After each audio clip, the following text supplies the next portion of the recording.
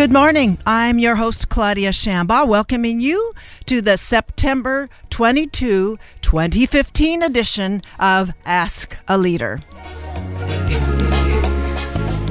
Today is also National Voter Registration Day. I got to hear it straight from Valerie Jarrett's mouth here at a special White House conference call. I can tell you that. It is today, and that makes us all very busy. And the host, invite you to head to vote.usa.gov for how you can deepen your own democratic experience. September sees another sturdy column fall in the grassroots world.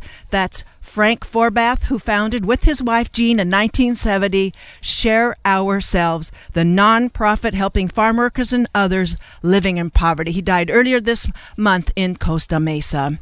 As for today's show, Michelle Boehm, Southern California Director of the High-Speed Rail, returns to Ask a Leader with the latest breaking details, including big finance and upcoming workshops in both LA and Orange counties. All aboard. The second segment features the superlative deeds of Kinda Hibrawi, Director of Education at the Karam Foundation, Smart Aid for Syria, and Isra Nawar, with the Leatherby Libraries at Chapman University presenting an exhibit later at the very end of this month and continuing until December, A Country Called Syria. Well, we've had enough dumbing down some of these presidential debates, so I'm so glad we have this kind of content to bring everybody more up to speed and educate us about how bad it is in Syria, and this forum will be very useful in Chapman University to improve all of our literacy for sure. We'll be right back after a short station break.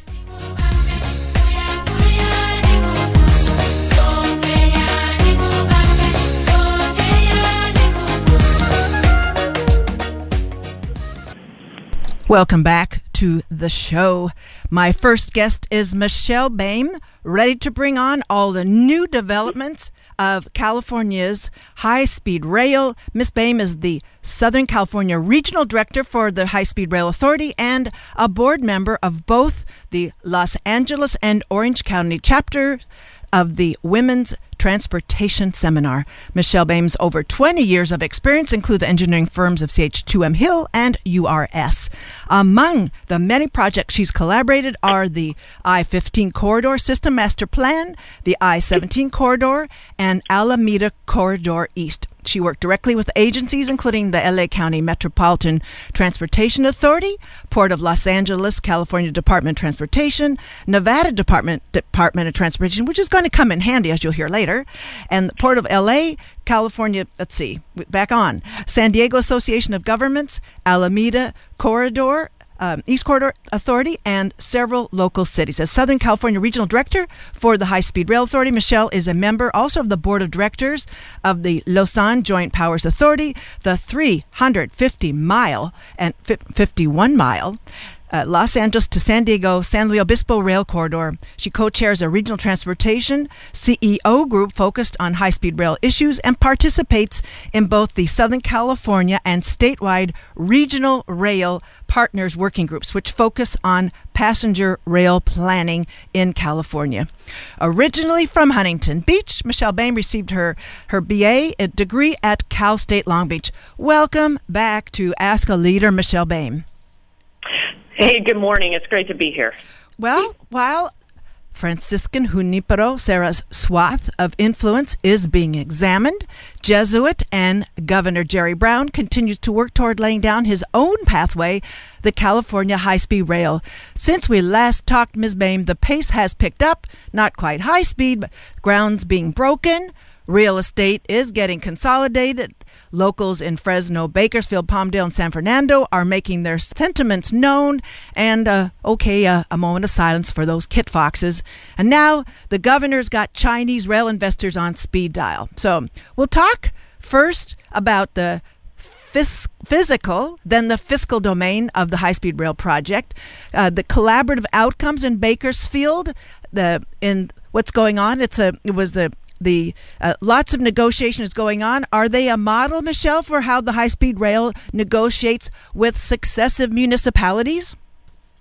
Absolutely. So as you know, and as we talked about last time, we're building an 800-mile all-electric railroad for the state of California, because when you look forward to the things that California will need to be successful in the future in order to support our economy and our residents, we need to make sure that we have a strong transportation system which serves as the foundation for commerce, right? The fast and efficient movement of people and goods around the state. And so in order to do that, based on what we see coming up in the future, the population growth, which is projected to get to 50 million by 2050, which is a 12 million addition, we need to have additional transportation choices. And so the state of California is identified and is bringing a new choice to our transportation system, which is this high-speed rail system.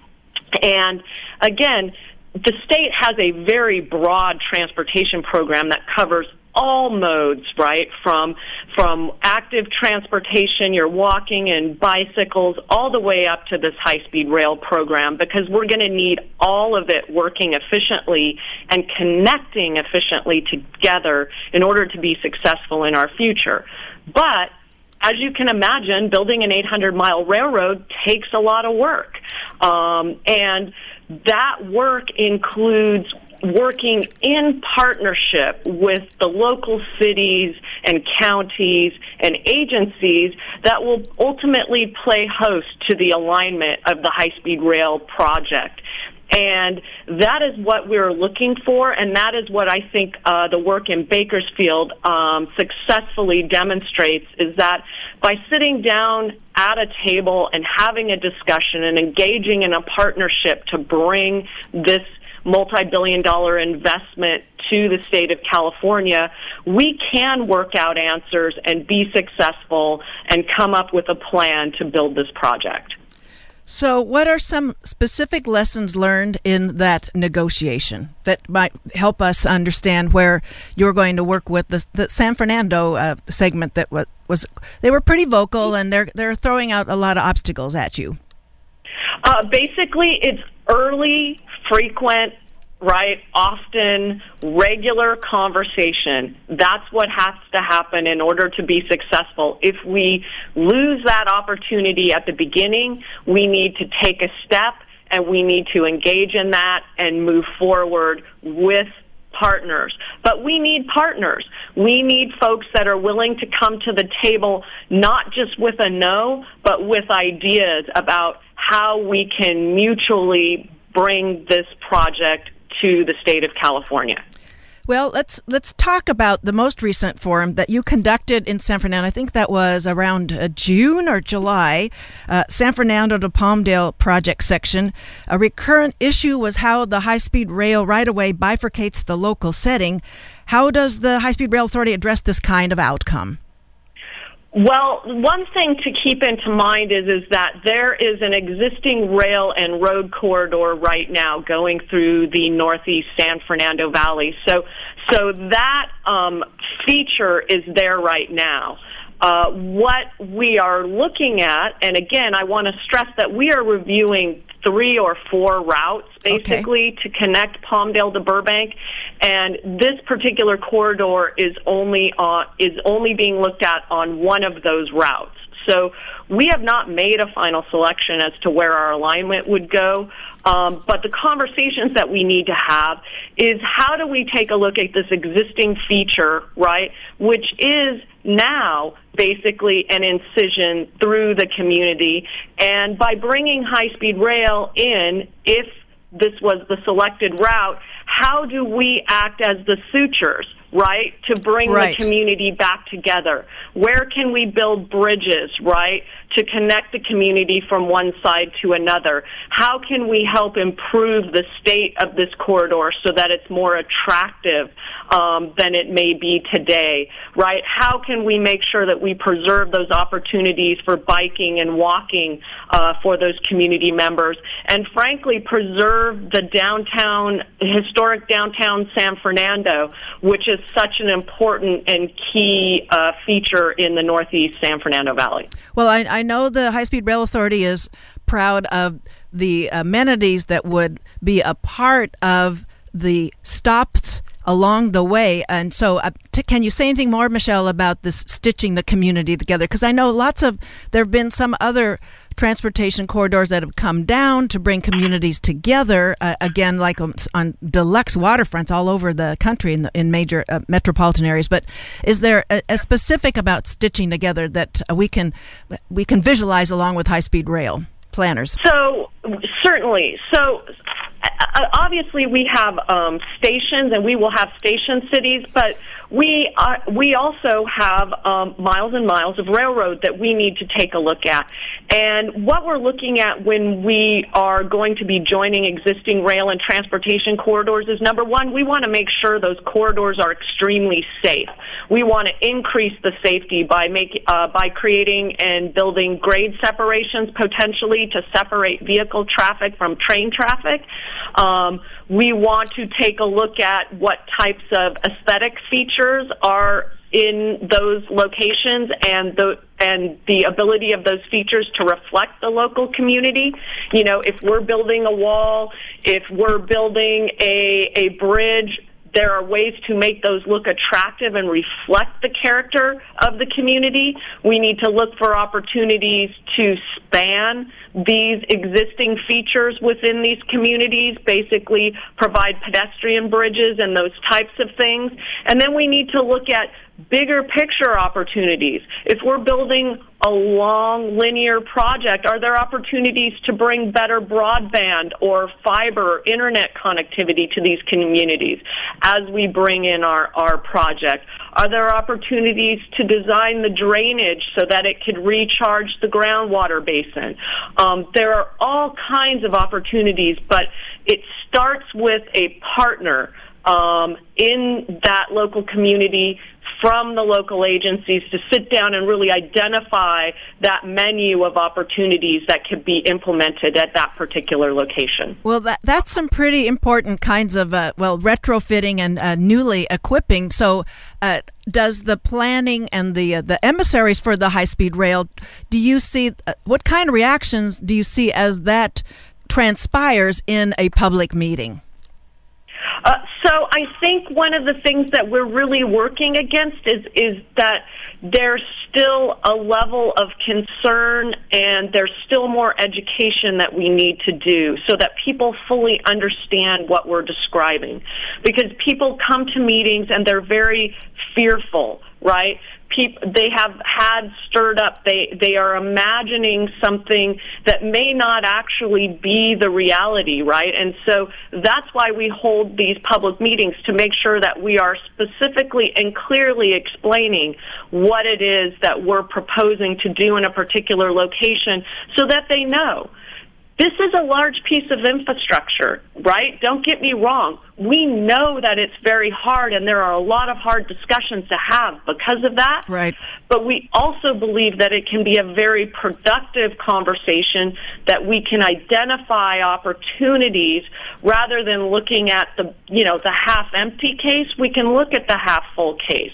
And not only can we identify opportunities while the project would be constructed and for the High-Speed Rail Authority to consider, but we can also identify opportunities to put on a list of future things to be addressed, and we can band together as larger groups in order to seek out the funding and ways to bring those other opportunities to fruition as well. Well, while I do a little station idea, give you a moment to think about what was some of the best ideas that just came fresh to you from a panel from one of these forums. So, folks, you're tuned to Ask a Leader on KUCI 88.9 FM in Irvine. My guest is High Speed Rail Southern California Director Michelle Boehm. We're talking about the previous and then the upcoming public forums on segments planned by the High Speed Rail Authority here in Southern California. So,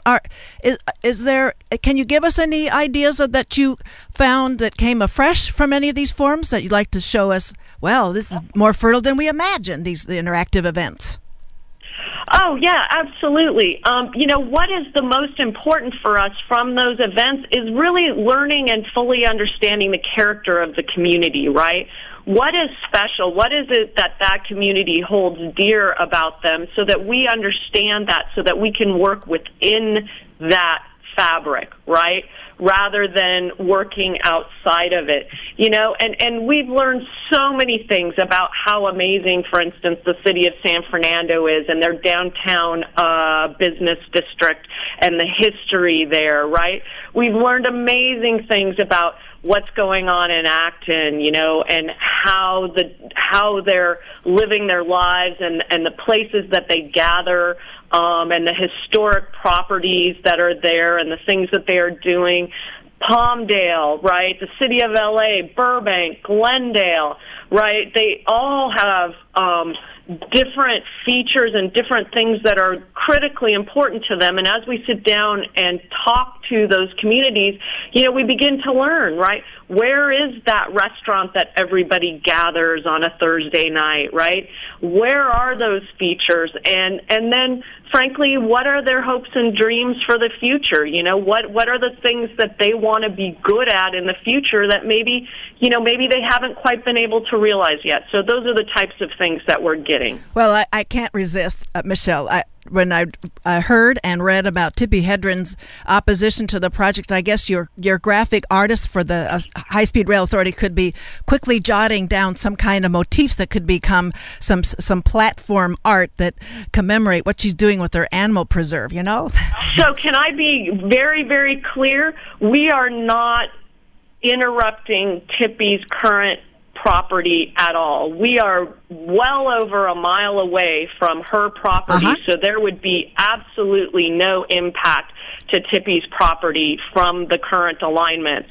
Every single current alignment that we're looking at right now, there is not a conceptual alignment we're looking at that would have any impact on her property. Just so that you could maybe get her on board with not a pun intended there, but with some kind of graphic depiction of nearby work, like you said, getting to know the character of the area. Well, Michelle, tell us about the upcoming forums contemplated in the Southland. That's Anaheim, Buena Park, Fullerton, Norwalk, Pico Rivera. Tell us who be appearing representing the High-Speed Rail Authority at those forums.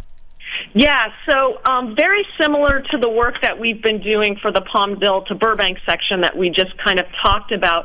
We're going to begin that consultation, that early consultation basically with the communities to begin to form our understanding and knowledge of the character of those communities.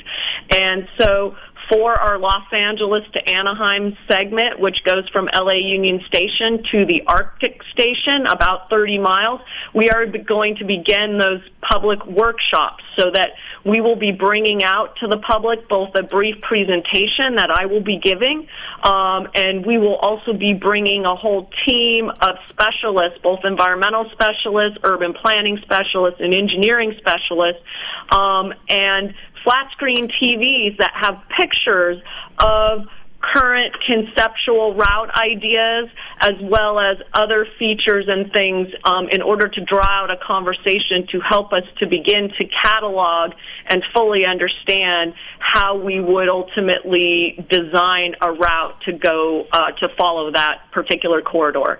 We will also be rolling out public meetings for Bakersfield to Palmdale at the same time. So we will be talking to those communities up there because that particular section is also under the direction of the Southern California office. So that would be an 80-mile route going from the outskirts of the Bakersfield station all the way down to the planned Palmdale station. And we will be doing exactly the same thing in that community. So those are planned. There's not a specific date yet, but they are virtually around the corner in the next 2 months, are they not? Yes, and there are specific dates. We will be beginning our Bakersfield to Palmdale meetings on the 30th of September, and we can get you the full list of the meetings. Again, they are in the communities across that alignment, and then we will be beginning the meetings for Los Angeles to Anaheim, I believe, in the middle of October. I think October 15th is the first planned meeting there. Okay, and so folks can always go to the we'll direct you to the website hsr.ca.gov, and you will be able to find the most current postings for those forums in which you could participate. Just briefly, Michelle, what would you suggest a participant do to get the most out of the forum? I suggest they come in and they learn as much as they can. They come in and they listen to the presentation to understand the larger context of the setting, and then they go to each of the stations where different types of materials will be presented, whether it be engineering or environmental or urban planning or other, and they talk with the representatives there and ask the questions they have about what they're seeing so that they really understand what we're talking about. I think knowledge and facts are the most important thing that we have here to help people move through. Okay, let's now go on to the fiscal about updates on funding. How does the high-speed rail and the state of California intend to fully fund the initial $6 billion construction phase? Now, the feds are contributing, which has to be matched by state funds. This has to all be spent by 9/2017. That's just 2 years from now. How is that going to work? We have a clear plan in order to be able to spend that money, and so that $6 billion project is completely funded right now with the combination of the state funds and the federal funds. And then, as you're probably also aware, we were allocated 25% of ongoing cap and trade revenues in June of 2014. And so we now also have an additional funding stream coming into the mix. But that $6 billion project is completely funded by those two funding sources, and we have a clear plan to accomplish the construction required in order to use those funds by the sunset date. As you would imagine, building a brand new railroad is a big undertaking, and so there is no problem basically with spending that money down. So. No, I didn't think there'd be spending, but just making sure you spend it in due time, and it's the physical. It's not, none of this goes into illegal kind of expenses. It's all physical kind of improvements and planning. Yes, so we would be completing the planning, basically, completing the work we're doing with the city of Burbank, the city of Bakersfield right now. But as you know, I think we have over $2 billion in construction contracts awarded for the work up there right now. We have another construction contract that will be awarded by the end of the year.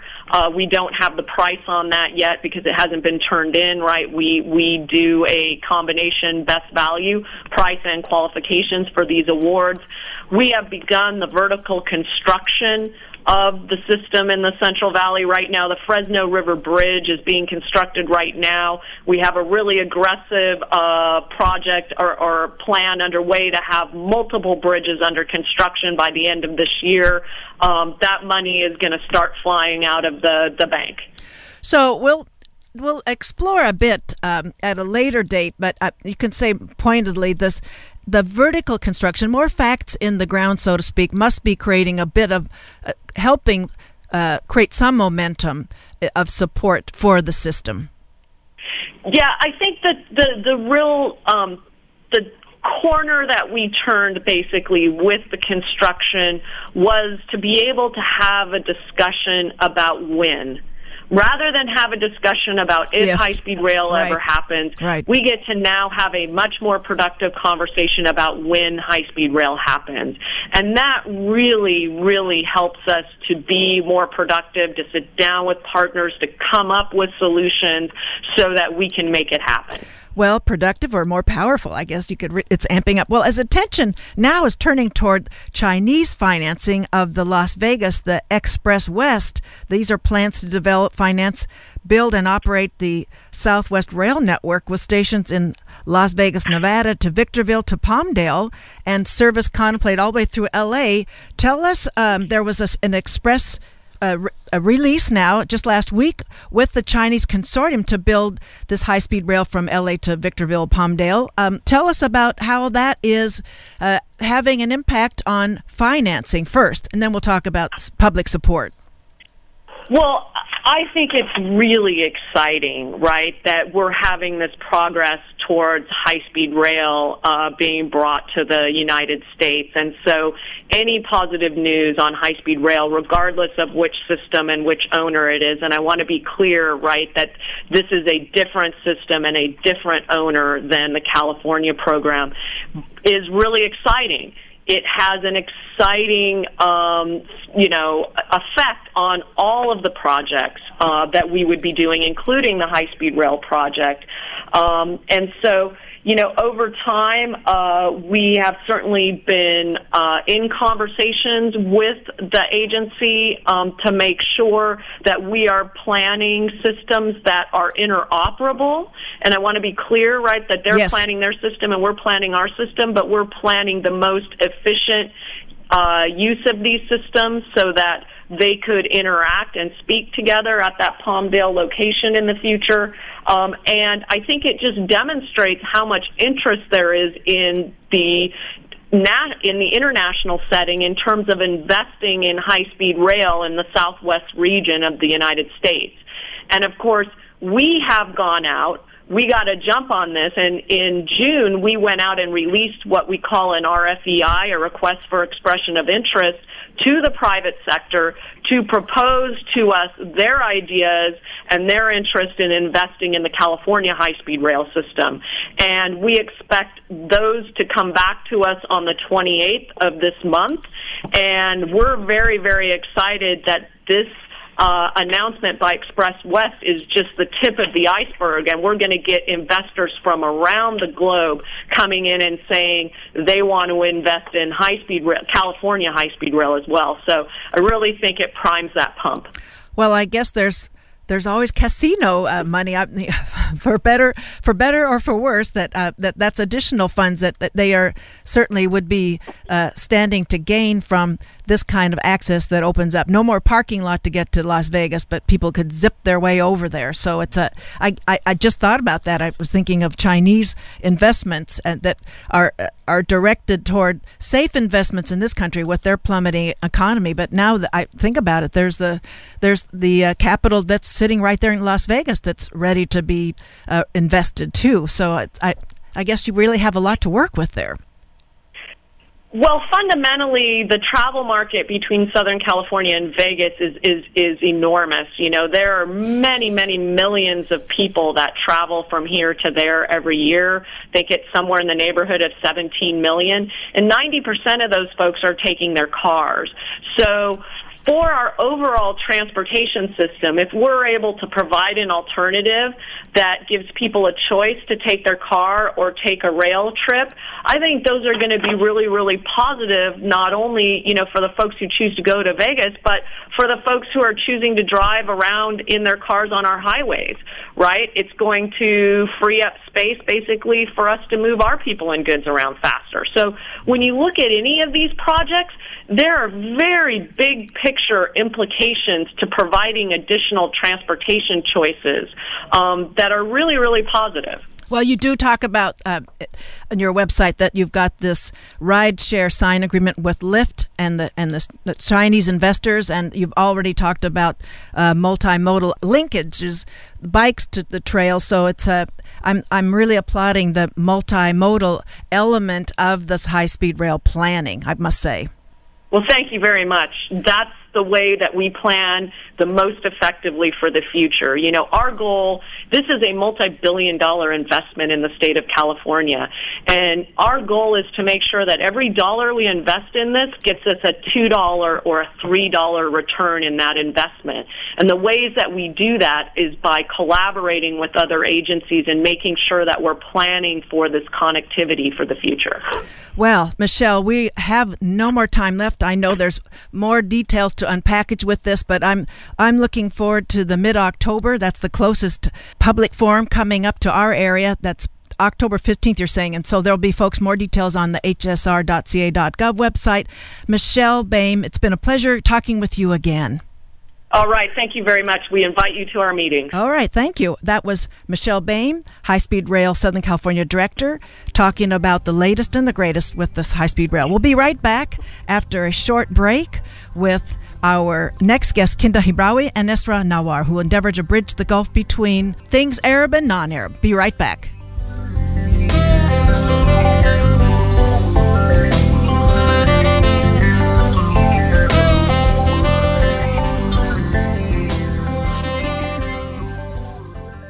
We're off the rails, and we're going to now bridge communities with my next guests. Welcome back to the show and here on Ask a Leader. My guests, as the world burns, as Syrian refugees make their way in Syria and beyond Syria, I honor my two guests, Kinda Hibrawi and Esra Nawar, who are two women with one heady mission, raising funds and awareness about the Syrian refugees. Kinda Hibrawi is the Education and Creative Director for Karam Foundation, an internationally recognized Syrian American painter specializing in the art of Arabic calligraphy. Kinda works to bridge cultural misunderstandings between Arabs and Americans through her art. She has completed projects for the U.S. State Department, the United Nations Relief and Works Agency, and UNICEF. While at Karam Foundation, she co-founded Zaytuna, a creative therapy and wellness program for displaced Syrian children. After the success of the first mission in June 2013, she has led 3 Zaytuna missions, coordinating over 70 international mentors, serving over 2,000 displaced Syrian children. Originally from Aleppo, Syria, Kinda grew up in Saudi Arabia, has lived in Lebanon, Bahrain, and now resides, but of course, in Irvine, California. She has been featured on all the main media outlets and comes to us today from Boston. My other guest, Esra Nawar, is originally from Egypt. Prior to moving to California, she's worked at the New Library of Alexandria, including rare and unique gifts. Esra has studied, lived, and worked in the Gulf area, Qatar, Washington, D.C., and where she worked for the Embassy of Saudi Arabia, and has now made her home most recently with her family in Orange County, California. Esra earned her bachelor's degree in business at Alexandria University, Egypt, and her MBA from the American Management Business Administration Institute in Cambridge, and Masters of Arts in Organizational Leadership at Brandman University.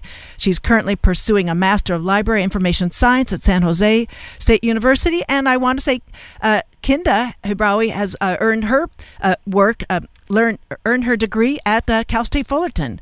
Esra comes today from nearby city of Orange, and as I said, Kinda from Boston. She's on the road today. Both of you, welcome to Ask a Leader. Thank you. Thank you very much, Claudia. Okay, I think the first one was Esra, and we have Kinda on the second voice. Yes, that's correct. Okay, we'll do that from time to time. I'll steer folks.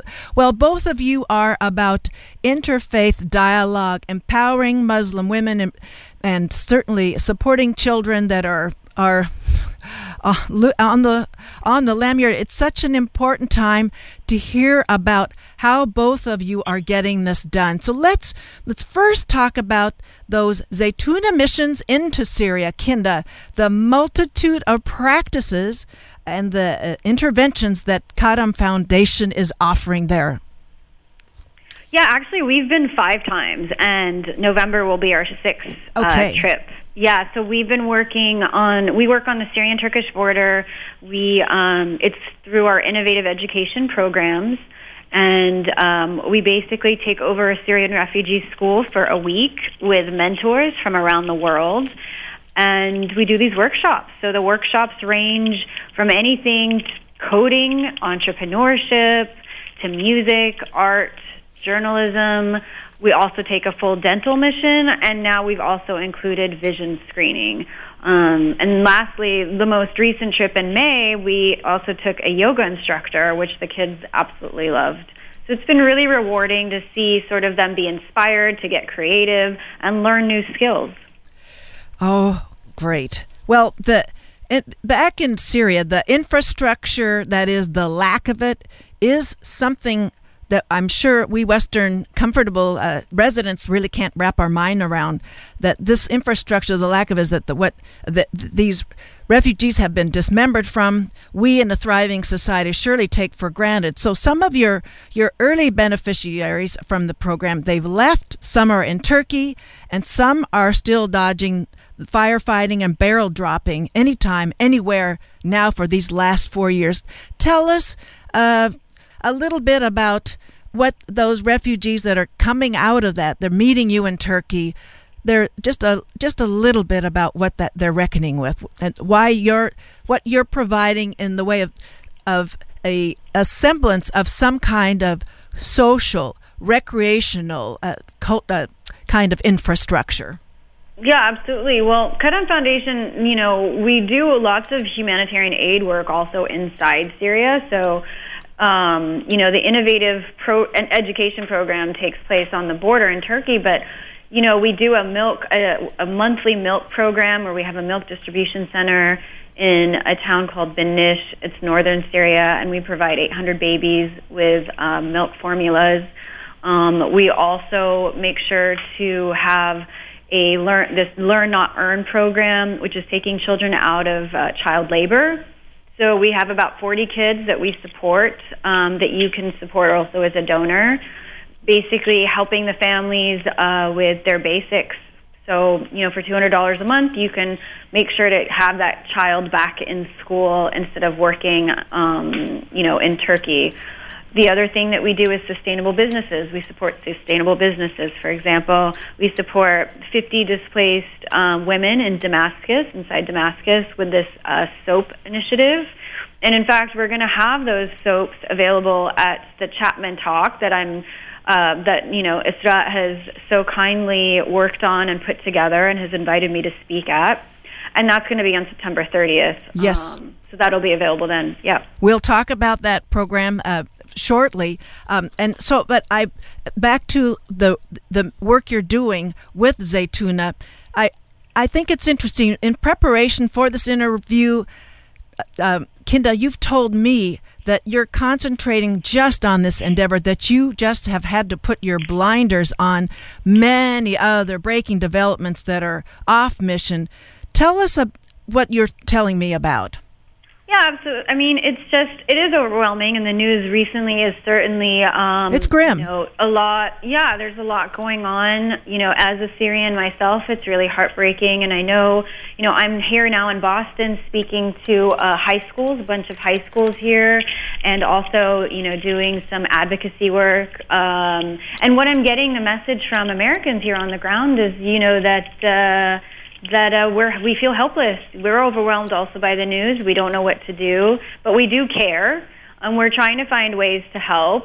So I think part of our job as a foundation, at Cut On Foundation, is to provide ways to help, is to kind of guide people how to help, because the news is so overwhelming, and it does feel far from people. It feels it is on the other side of the world, and why should we even care?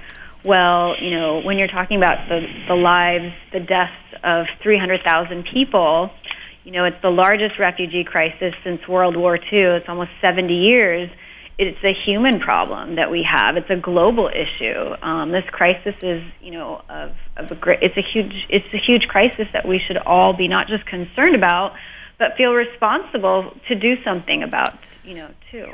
Well, and speak straight into that. I think we're losing they're trailing a little bit with the phone connection there in Boston, but I think we could consider investments made through what Karam is doing could be a multiplier effect in trying to deal with the greater complications of people repatriating much farther away. That if you're able to help people nearby in Turkey and maybe even inside Syria, you're able to get a great deal more than as cost rack up with people that are fleeing further away. Again, it's about trying to help people on the ground, trying to ask them what they need, which is what we call our smart aid, yes. Category. So it's instead of giving them what we think they need, big part of what we do at the foundation is working with NGOs, Syrian NGOs, in fact, and that we've partnered with on the ground inside Syria. You know, we do an initiative where we help to rebuild schools that have been bombed, you know, and they need to be rebuilt. They're in complete shambles. So that's an initiative we do with NGOs and inside Syria, basically in Damascus and Aleppo, the outskirts of Hama. So, you know, there's a lot of things that as a foundation we do that is in collaboration with others, and that's really important also for us. Indeed. If you've just joined us, you're listening to Ask a Leader on KUCI 88.9 FM in Irvine and streaming on the web at kuci.org. My guests are Kinda Hibrawi of the Karam Foundation, that's Smart Aid for Syria, and Esra Nawar with the Leatherby Libraries at Chapman University. They'll be presenting an exhibit, A Country Called Syria, opening Wednesday. That's a week from tomorrow, continuing until December. Well, let's hear from Esra now. Tell us about what is happening there at Chapman in conjunction with the Leatherby Libraries that are presenting this exhibit. All right. Thank you, Claudia, for your time and having us join your show. It's really exciting. I'm sure most people know about Chapman here in Orange County, but Chapman is really more than just academic. Part of our mission is to educate students to be global citizens. And I think an event like A Country Called Syria is really a true evidence of how we're trying to fulfill this goal. And I have the honor here at Chapman to co-chair the Arts Exhibits and Events Committee of the library, where we put together diverse and rich programming and exhibition throughout the year that complement the curriculum and the study and the research of faculty and students. And we're really excited because not only this exhibition is very special, but also it's relevant to what's happening all over the world to Syria and the Syrian refugees. So what we're trying to do here is always tackle the humanitarian perspective, the culture, the religion. And I happen to know my good friend Maria Khani, who's actually the main curator of that exhibition, and we're hosting it here at our Library of Special Collections and Archives. And she, along with her daughter Dania, Daniel Khouli, and also her friends Mona and Nasreen, put together this exhibition to share really the treasures and the history and the culture of Syria as a country, which is really rich in all of this, with the world and with people in Southern California. They have actually traveled between other venues, but this is the first time they're exhibiting in an academic setting. Right. And which is really great because we're going to bring a lot of academic perspective. In addition to Kinda, we have a couple of professors speaking. We also have a very special exhibit called Kids Giving Hope to Kids. And it just happened that I met a lady called Lynn Matthews, who started this project about a couple of years ago, in which she uses art to empower the children of the Syrian refugees, specifically the children. She goes to northern Iraq, Afghanistan, and of course she lives here in the U.S., to have those kids inspire the displaced Syrian refugee kids by art. So, and those kids exchange drawings and greetings in Arabic, in English, and sometimes in Farsi, and she brings them back to refugee camps in northern Iraq. So it's a beautiful, beautiful exhibition in our first floor of the Leatherby Libraries. And we'll also have Lynn speak. In fact, she is right now in one of those camps talking to the Syrian children, and she's going to bring back those stories to us and kind of bring them to life. So we're really, really excited, not only because of its relevance, but because of how powerful this message that we're trying to say here at Chapman. So I'm very excited, and I hope everyone can join us. The event is on Wednesday, September 30th, yes, from 5 to 7, and we have Aleppo restaurant, generously funded by Karam Foundation, actually sharing some Syrian appetizers and drinks, and we're going to have Arabic calligraphy, and we're going to have some performances. So it's going to be great, and if people want to tune in and just get more information, then they can go to chapman.edu /Leatherby Libraries. They can get more information about this event, and they can learn about it and can join us. The event is free, and the exhibition is going to be up through December 30th. Right through the end of the year, then? Yes. They can come in and have a self-guided tour, and it's a wonderful, wonderful exhibition. So. Well, very fine. I did have Miss Alkuli on this show a couple of years ago. She presented an exhibit in Huntington Beach. It was a one-day event, and so she's got this down. And so you've got so many other people that have been deeply involved and can really improve our understanding of what is like going on there. And I don't know if your Zetuni has been able, Kinda, are they involved with some of this art exchange? No, we haven't been. This will be my first time seeing them, too. Okay, so well, I'm excited for this. So there's probably a way to tack on with this exchange and interplay, and I can't even imagine how enriching that kind of reach is for those parties at both ends to be exchanging that art. But it looks like a Zetuni natural, doesn't it? Yeah, definitely. Yeah, we're trying to actually to have this exhibition to go to other places across Southern California, specifically academic institutions, because this is when students get exposed to these cultures and think about it and think what's happening. And when people see these things, it gets them really starting a conversation of understanding. And we've done that many, many times here at Chapman. In fact, last year we also hosted an exhibition called Egypt, the Revolution Continues, yes, which was a great event where we highlighted photos from the late photojournalist Ali Mustafa, who was actually killed in Syria while covering that revolution there. So yes. It was a wonderful exhibition, and in fact the Museo in Anaheim is exhibiting some of those photos later in November as part of our loan agreement with them. So it was a fantastic exhibition, again telling the story of the Egyptian Revolution, and how women, kids, everyone, people from different religions and backgrounds were really peacefully demonstrating against the regime out there in Egypt a few years ago.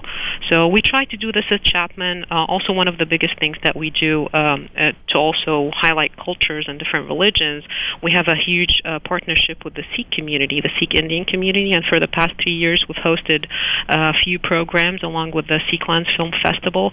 So we hosted the Sikhs in the Great War, in which we told the story and the contributions of the Sikh Indians in the Great Wars. We also last year hosted 1984 Not Forgotten, which commemorated the thousands of Sikh men and women and children who died in the genocide in India that year. This year in November, in fact, the opening, it's going to be November 19th or the 20th. We're still debating on the date, but you can go on the website and see that. That tells the story of the life of Dalip Singh, the last emperor of the Sikhs who lost the world's largest diamond to the Queen Victoria. So we try to do these things, and we try to raise the awareness through cultural and religious programming that is deeply supported here by Chapman, because one of the missions is to educate students to be global citizens. So we're very excited about that. And you don't have to be too modest. We can direct listeners also to your own website, where you are genially offering dialogue, replying in dialogue with people that are trying to get their heads set on the on things Islam, and I want to give you an opportunity just to mention that website too. Sure, yeah, sure. They people. I mean, I also myself write for the Huffington Post and for the Orange County Register. Try to bridge that gap. As an Egyptian American Muslim woman, I feel like I have a diverse background, and kind of started to write that story and this narrative about 3-4 years ago. And people have been really excited to hear me and to hear this narrative, because it's changing perspectives about how people see Arabs and Middle Eastern and Muslim women in general living in the United States. So if they want to go and see what I wrote in both the Huffington and the Register, they can just log in to esternawar.com and read that. And I'm happy to take questions. And again, I don't claim that I'm an Islamic scholar by any means. I just feel that there is a narrative there that somebody should share, and somebody should know that this is the way Muslims and Arabs live in this country, and the easiest way is to embed yourself in the society, but not really lose your identity, and know who you are, and also share your culture with other people, and find it more interesting when people think that way. Well, unfortunately on radio we can't show your images, the two of you, but you both would be a demonstration of the range of Islam in terms of how you follow, observe various aspects of Islam, and and Arab culture. I think it's you two present a diverse range of ways of being, and solidly are similarly devoted to advancing an understanding of things Arab, things Islam, and the unfolding events in Syria. So I wanted to just give you a chance, Kinda, to give listeners a way of following your events, how they can contribute, how they can get in touch with you to contribute resources that are really what you need. Yeah, I mean, definitely like us on Facebook. We're on Twitter. We just recently got a grant from Twitter, in fact. Congratulations. A $10,000 grant where we're allowed now to do advertising on the Twitter sphere. So we're really excited. It's been very generous of Twitter to do that for us. So definitely follow us there, Instagram. Certainly go to the website. There's lots of resources there, lots of ways to also understand what's happening and what you can do to help, because I think at the end of the day, we are all, global citizens of the world, and we're just trying to figure out what to do. And I think, like I said, part of the reason I'm even here in Boston is to relay that message, advocacy, raising awareness.